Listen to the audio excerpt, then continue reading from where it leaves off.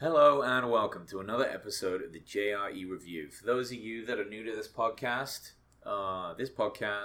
is a review of the week of the Joe Rogan Experience. So I take a look at all the episodes that I enjoyed the most, ones that really stood out, and do a podcast where I talk about just some of the main points in a sense, kind of like bullet point it. And often I have guests on that are fans of Rogan and enjoyed particular parts of specific podcasts, and we'll talk about it and get into other things on a bigger scale, like how this podcast over the years has helped possibly improve their lives or motivate them in some way.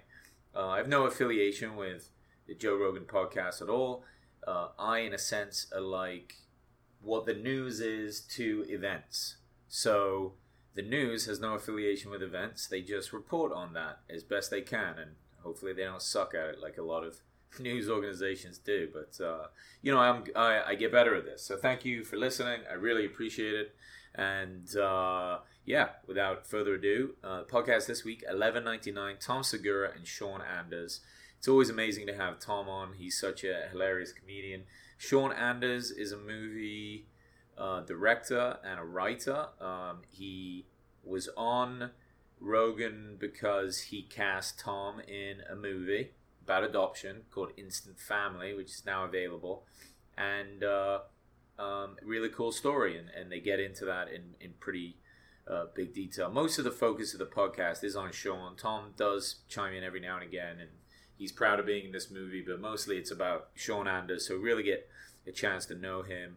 He talks a little bit about after he started making movies, he took some sort of a media class, like a media course. And it was kind of interesting to Joe because it basically taught him how to handle the press. You know, reporters might be nice for a minute, but then they twist things around and change things. And obviously, Joe Rogan has had experience with that, and Tom Segura has as well. They talk a little bit about, how you can sit there, talk with a reporter that's really nice, and then just say a couple of off-the-cuff remarks, and then that's suddenly the point of the whole article, and that everything kind of becomes a clickbaity issue. They almost don't have a choice but to make it dramatized and seem crazier than it is, just to keep people focused on what it is. So, yeah, it's a funny thing. Reporters like to twist things around. Sean gets into the adoption of his kids, like the process that they make. So they do, obviously, a pretty extensive background check. And then you have to wait, you're on a waiting list. And then they make a match. And, this was part of the motivation to make this movie about adoption. And just the process they went to. They had this funny moment where he was shown pictures of the kids.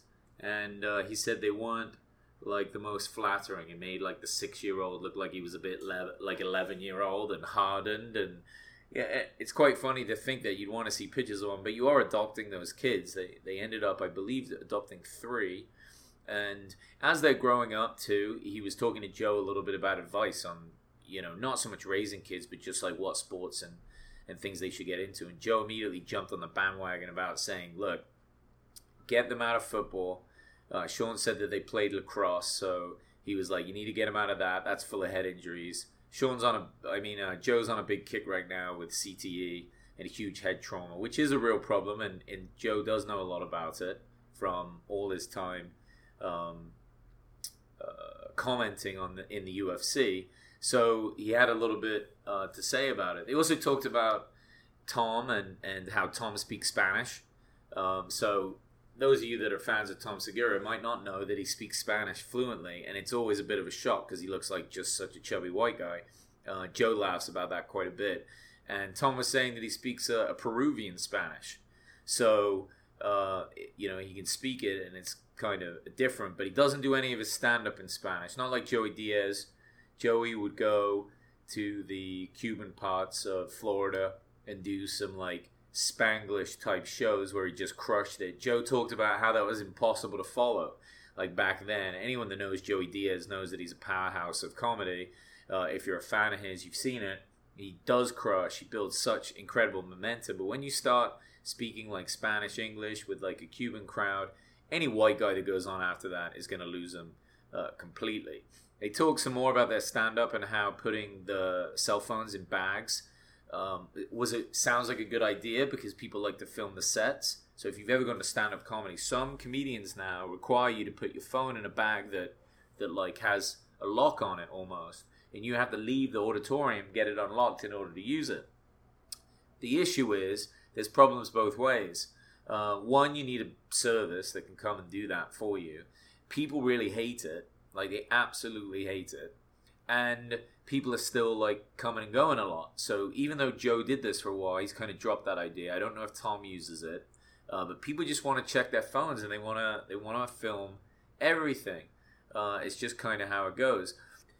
Dave Chappelle, I know, uses this service a lot. He's a big fan of it. And it kind of makes sense because Dave is an incredible comedian and such a, like, free spirit, I guess you would say, when it comes to his stand-up, that he does not want you to be able to get footage of some of the outrageous things that he says, because, you know, that you can take sound bites, take it out of context and use it however you want. And when he's trying jokes on stage, I mean, in a way, that's his church, right? He should be allowed to be as free as he can in order to get the comedy. He's not really trying to insult anybody. But again, things get taken out of context. And also filming everything. It's like that's all anyone wants to do. Like, you become like your own little TMZ person where you're just filming every type of event that's happening in your life. It's it gets annoying for these comedians that are trying to make a show out of it, and it really does throw them off. I really don't know. I've been to some places. I went to Colorado and watched comedy there, and they required you to put the phone in the bag. It was a bit of a pain in the ass because I wanted to leave the show kind of early, so I got past everybody, got outside, and there was no one there to like unhook my phone, so it just became a bit of an issue.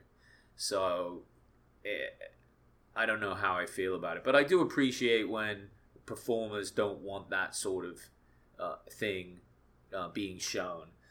Anyway, back to Sean's new movie, which is called Instant Family.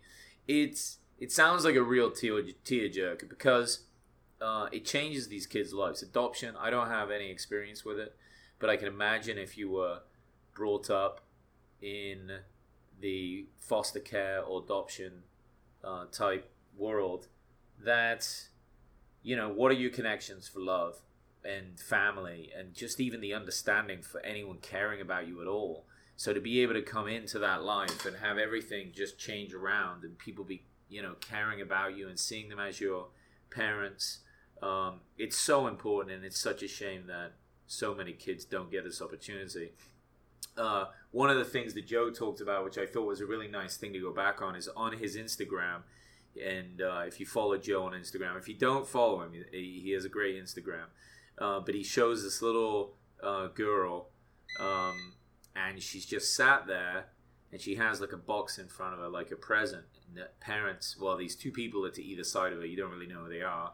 And she opens it up, and it just says, "You're getting adopted." And she reads it, and she wants it so bad, she just starts bawling, crying, and her parents are crying, or I guess our soon-to-be adopted parents are crying. And it's just such a wonderful moment. It you know, it's not an exploitive moment. They're not using this for a lot of attention, but they're just, I mean, the instant change in this girl's demeanor just shows how powerful it was for her, just even in her young mind, to know how important this is and what a great opportunity it will be for her life, and how much it means to her. And it's really beautiful. Look through Joe Rogan's Instagram. You probably find it. It's still going to be on there somewhere. But good podcast, moving. You know, it really is. And definitely try and check out the movie Instant Family if you can. I mean, support Tom Segura and listen to the podcast and enjoy. Thanks, guys. Appreciate it.